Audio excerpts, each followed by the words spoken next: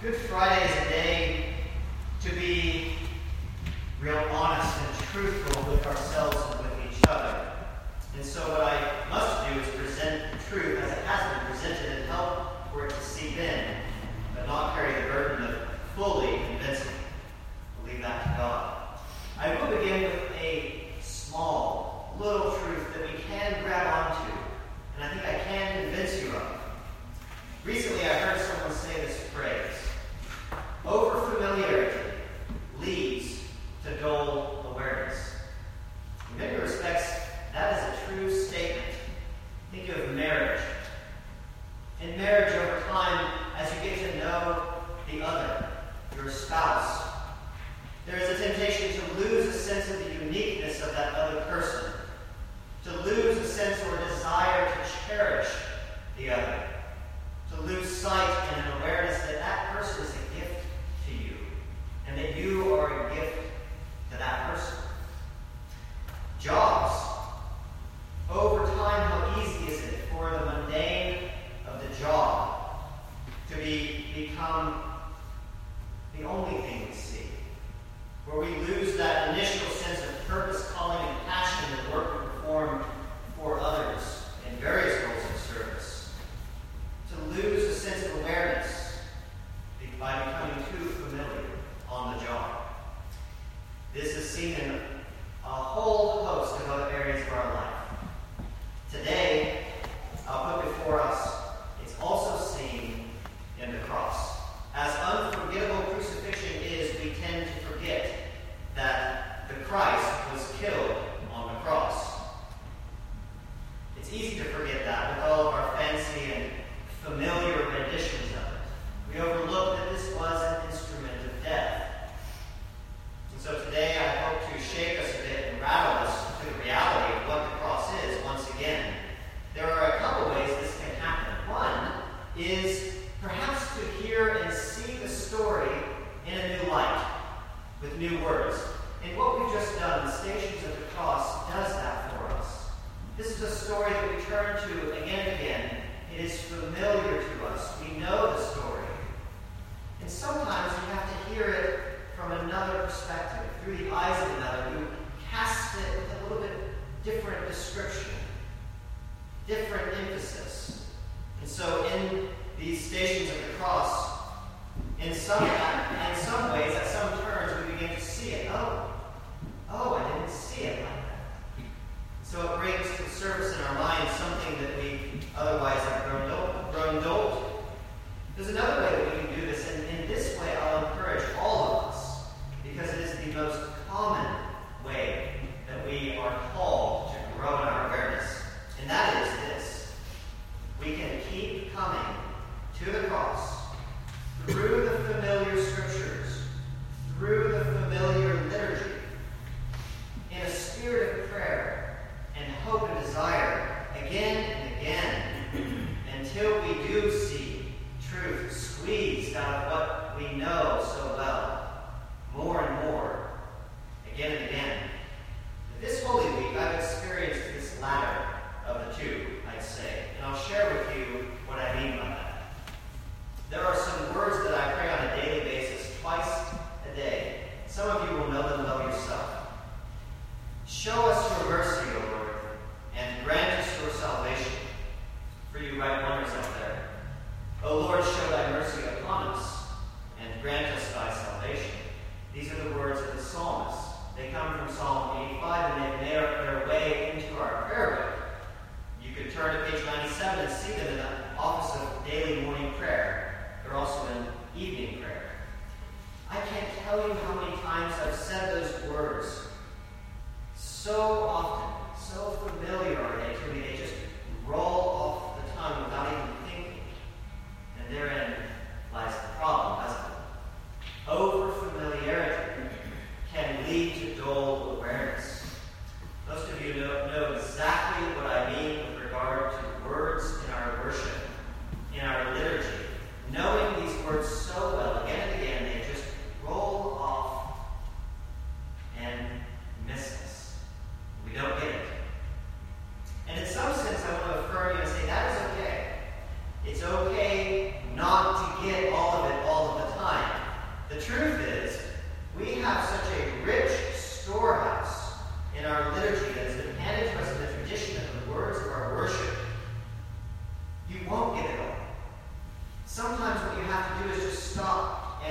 pick up a little gem and look closer at that itself, maybe from a different angle. And I suppose that's what I did the other day with this plea. Show us your mercy, O Lord, and grant us your salvation. No sooner did I finish those words than I immediately connected the answer from God. I have. And I heard it afresh in new light. I have shown you my mercy. I have shown you my salvation. Where, God? We started a dialogue. On the cross. I was looking for morning mercies, whatever those are. But it was on the cross, in proximity to Holy Week, that God was wanting to turn my gaze once again and say, right there, do you see my mercy? And my salvation is hanging there for you. His willingness, Jesus' willingness to receive blame, to withhold judgment rather than dish it out and serve it to us. That is mercy. God's mercy is fully expressed and shown to us beyond measure when we look and see his bleeding body nailed to wood. This is a God whose mercy and forbearance goes literally to the death and outweighs his severance and stricture of our misdeeds and trespasses against him. And it's not just mercy that we see there on the cross. I began to see so much more of God. There's more to see. What do you want to see? You will see everything of God there. Show us your fill in the blank, O Lord. Show us your love. Show us your patience, O Lord. Show us your commitment to us, to me, to you. Show us your goodwill, your favor directed to your people.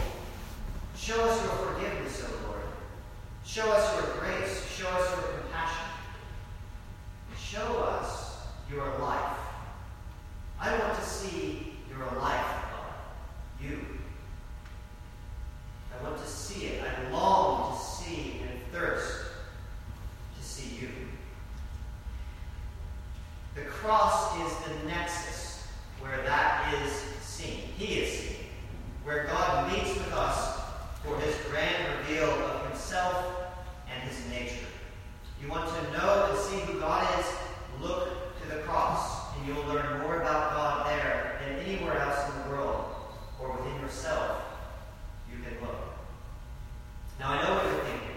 Some of you may be thinking, then why do so many people, increasingly, more and more people around me, us, why do they say, I don't see God there? I see a man, yes, I don't see God.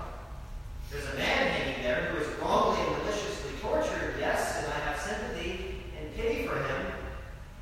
But God, no. I don't see God. I don't know what you're talking about. Sometimes you can feel like you're on an island when you're saying, look at God on the cross. Here's a possibility. And if you ask me, it's a real good possibility. Maybe people don't see God on the cross because they don't like what they see. The same goes for us. Maybe we sometimes don't see God on the cross because we don't like what we see. And so we turn and we don't really look. This particular Stations of the Cross does a very good job of emphasizing this very point. What is there not to like seeing? Well, the torture of the human body is one, but that's not it. We have to remember, torture used to be put on show. People would go and pay to see those acts. People would go and pay to see Christians handed over to wild animals. It's not that. There's something else that's even harder to look at. Our own participation in the act itself. Listen to these words taken from Station 9 that we said. How many times have we wanted to weep because of your pain, but not because we caused it? Now, it's true that none of us were there on that day, but something that was there is here with us today. You may have already guessed. Human error. Human sin. Jesus was betrayed by simple greed, Judas, one of his disciples, handed him over for personal gain of a few more coins. Greed, that he being worth more than Jesus' life. Greed pierced Jesus that day. The religious leaders clutched on to their pride on that day, their pride of their privilege in society. They were not about to stoop down to anyone who had no name in the title, an outsider from Galilee. They held on to their pride alone put a pierce into Jesus' body on that day. The disciples, all of them, abandoned their conviction, their faith, their trust, their belief in Jesus, and they ran directly the other way when things got hard. Peter outright lied about ever having known him. Fear of man and disassociation with Jesus, I don't know that person, pierced Jesus on that day. Soldiers who had anger and contempt and the desire to harass another person drove stakes into an enemy of the state, literally, and pierced Jesus on that day. It is by God's grace only that you and I have been kept from directing ours.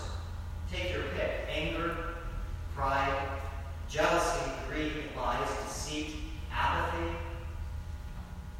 That we were not able to direct those directly at Jesus on that day.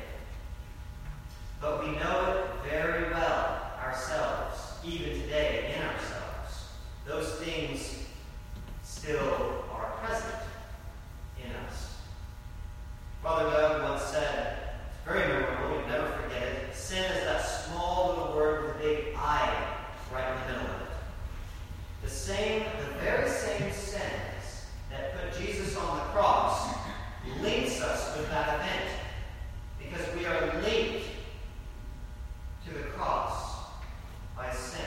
We were not there in presence literally, but we were there in sin, you could say. The prophet Jeremiah once said this about the human heart. The human heart is deceitful above all things and desperately wicked. Who can know it? The heart will keep you from these things, but God knows it. He puts it all on display for all of us to see in the marks of his body and his suffering that he bears sin. And the heart that turns to look and know its own deceit will see God on the cross.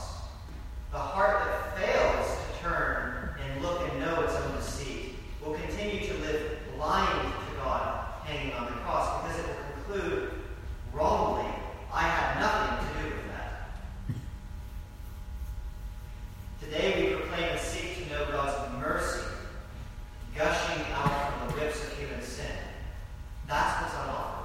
We want to see God's love that outlasts, endures longer the personal assaults of spit and nails. Grace that flows down like a river from the veins that were truly broken open by human sin. 500 years before Jesus was crucified, the prophet Zechariah said this about our feelings today. And I will pour out a spirit of grace and pleas for mercy, so that when they look on me, on him whom they have pierced, they shall mourn him. And here we are 2,000 years after the fact, and we mourn. Not because we simply pity that wrong was done to a fellow person, another person, but because on a deeper level we also are called to see that we pierced it. We participated in it and contributed. But it is in seeing that you are then able to also see God's grace and mercy given to you in return.